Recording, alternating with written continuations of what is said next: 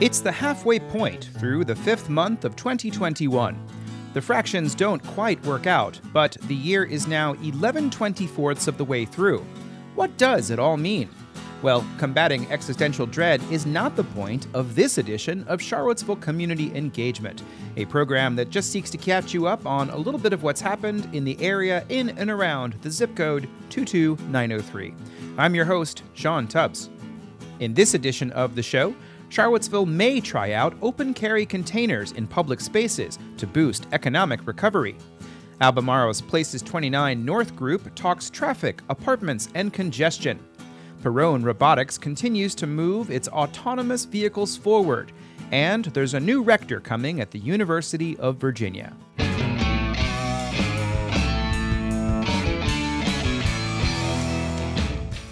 Today's Patreon-fueled shoutout is for the Plant Northern Piedmont Natives Campaign, an initiative that wants you to grow native plants in yards, farms, public spaces, and gardens in the northern Piedmont.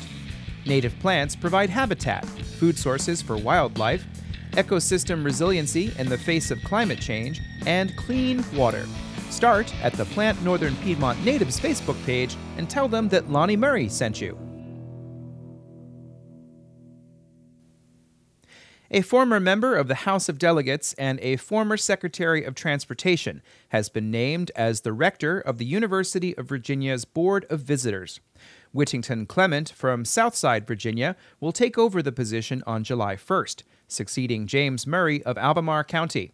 Robert Hardy will become the vice rector. You can read more on that story on UVA Today.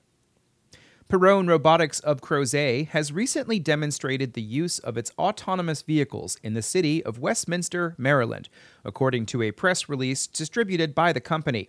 Perrone participated in the Mid-Atlantic Gigabit Innovation Collaboratory Autonomous Corridor project by using its AV Star, which purports to be the world's first and only autonomous vehicle that uses the company's Tony software. Tony stands for To Navigate You, and its use was pioneered in Albemarle, with a 3-month trial in Crozet in 2019 when a 6-seat shuttle reached something called Level 5 autonomy. In Westminster, the AV Star operated on a complex operational design domain route that required it to make left and right turns, a 4-way stop, and to drive through a historic city neighborhood. According to the release, Perrone now has installed the autonomous software on over 30 different kinds of vehicles. The Virginia Department of Rail and Public Transportation is seeking comments on a proposal from the Commonwealth Transportation Board to implement something called the Transit Ridership Incentive Program, or TRIP.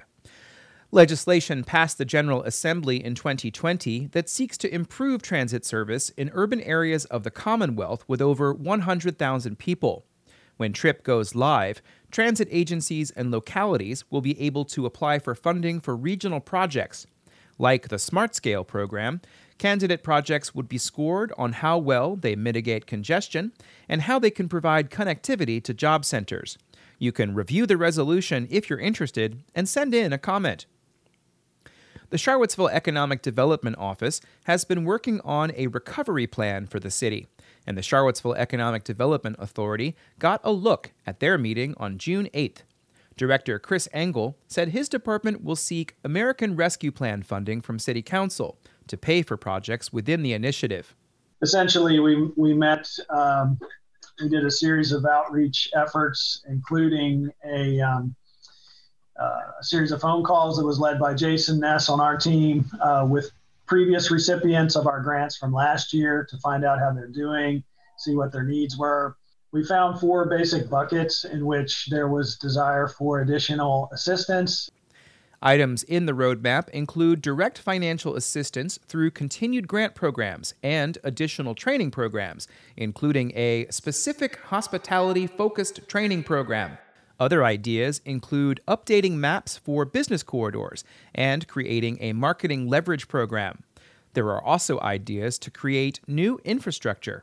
One of them is a unique opportunity that is now available to municipalities to seek out what are called designated outdoor refreshment areas. And these are areas in which alcoholic beverages can be served in an outdoor environment without putting up essentially the traditional kind of hard barriers that people might be accustomed to for these type of things. That would allow people to walk on parts of the downtown mall while carrying their drinks with them. Some details to be worked out with that. There's a particular type of cup that would have to be used and some things like that, but not quite Bourbon Street, but a more toned down version. City Council will be presented with the plan on June 21st.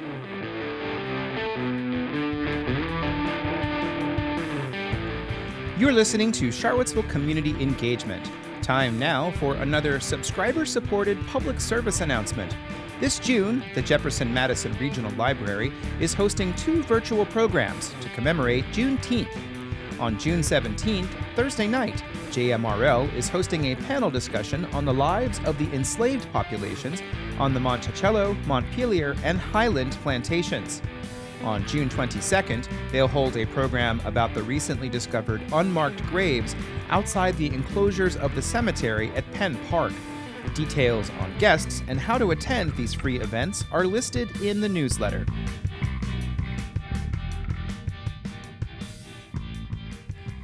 Finally tonight, the Albemarle Planning Commission will once again consider a rezoning for about 19 acres near the Forest Lakes neighborhood for a multifamily complex. RST Development last went before the Planning Commission in March, and their proposal for 370 units was vehemently opposed in a coordinated effort from the Forest Lakes Community Association. Members of the Places 29 North Community Advisory Committee were presented with a revised plan on June 10th. But they also heard 2 other items, and a common thread throughout all of them was the impact that new uses and developments have had and will have on existing roads. The first item was a community meeting for an application for the Monticello United Soccer Club, or MonU, to expand the number of fields from 4 to 7 at their location on Polo Grounds Road, as well as the hours. The site is on the banks of the South Fork of the Rivanna River and is directly south of the Brookhill community that's currently under construction.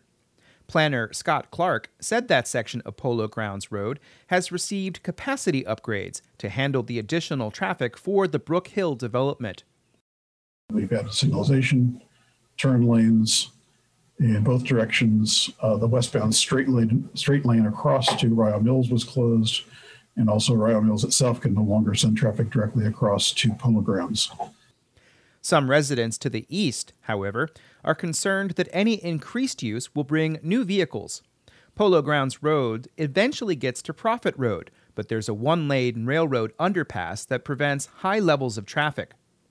The amendment to the existing special use permit has already been to the Planning Commission, but Clark wanted to bring it back to the CAC. Fred Gerke, a member of the Prophet Community Association, offered some perspective on how the community has changed over time. I've lived out here for 35 years, and I've watched Prophet Road turn from a dirt track. Polo Grounds, when I moved out here, was a dirt road.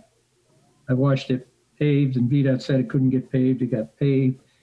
Our concerns are just with traffic. MonU is a good organization, does good things. No complaints about that.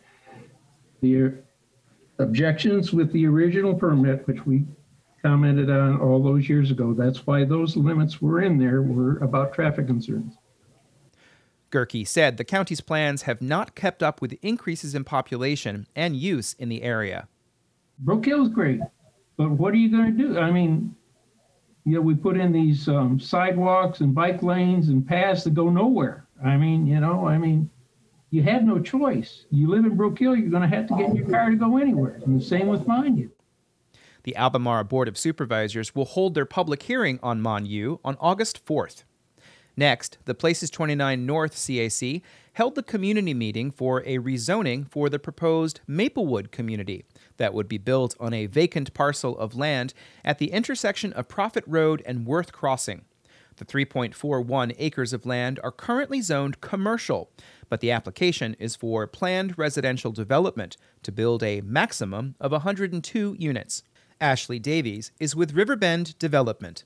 We've got some layouts now. It's probably going to land somewhere closer to about 74 units total. We think it's a nice complementary use to the other commercial uses in the area. And we imagine sometime in the future, the rest of this area will probably see some redevelopment. The layout shown to the CAC features housing units called a 2-over-2. They're a new unit type that is basically townhouse units, but they have 2 units per townhouse. So it's a 4-story unit. You've got parking on the bottom, and then one of the levels is 1 unit, and then you have a 2-level unit. One CAC member noted that there have been several applications in this area that are approaching the upper limits of allowed residential densities. County Planner Mariah Gleason had some explanation. In terms of proposals coming in at higher level densities, yes, we have had several lately come in that are in this area. I think it's a combination of where is the availability and the desire to build from the development community. The applicant requested an indefinite deferral yesterday to respond to comments from staff. One issue in the letter is that staff interpreted the application as requesting 5-story buildings, which are not allowed under zoning at that location or in the comprehensive plan designation for that location. Davies, however, said that was not the case. The buildings proposed are 4 stories, so there's no height issue. The last item on the agenda was a discussion about the RST project. The applicant was not on the call, but members of the CAC talked about their official list of concerns for the revised project. Most are driven by concern for the very high density of units on this small parcel of land. We feel the sheer number of units proposed will not sustain even a relatively high quality of life for either current residents or the people who will move into this development. The 1.5-page list of comments points out 3 good things about the new proposal. They are the slightly reduced size from 370 to 332, the provision of below-market units, 75%, and the ethnic diversity the project would bring. But the rest of the comments were in opposition. Citing one of them, CAC member Steve Cameron said he was against a special exception request for a 5th story in the main apartment building. I don't understand the reason for the 5-story waiver or the necessity for that. This particular, looking at the topography, this is a higher portion of ground. It's going to be higher, 4 stories. The density is still the same. And then when we look around, Brook Hill certainly would have wanted to go to 5 stories if they could. CAC member Tony Pagnuccio went next. I have 3 concerns about this development. First of all, the traffic. Second of all, a transportation site so that if there's ever public transportation, that there would be some place where people could get on and off of public transportation. And then lastly, the schools. However, Pagnuccio said he was not sure the CAC should send out the document, and he did not support doing so. He did suggest that high-density multifamily units could be built in the county's rural areas. We're really, the only people that would care about that are few and far between. Back in March, there was concern that there were no transit provisions provided in the new development. Supervisor B. Lepisto Kirtley said the new proposal does include considerations for future bus routes. The RST, there are 3 projected transit stops for the RST development, one on 29, one on Ashwood, and one inside the actual development. The Thomas Jefferson Planning District Commission will soon begin a public comment period for a proposal to expand transit in Albemarle. Charlottesville Area Transit is conducting a similar study in that area. The CAC did not take a vote to officially endorse the comments. Planning Commissioner Corey Claiborne thanked the group for their discussion.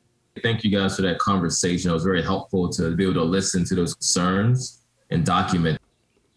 What's going to happen tonight? I'll have that information in an upcoming edition of Charlottesville Community Engagement.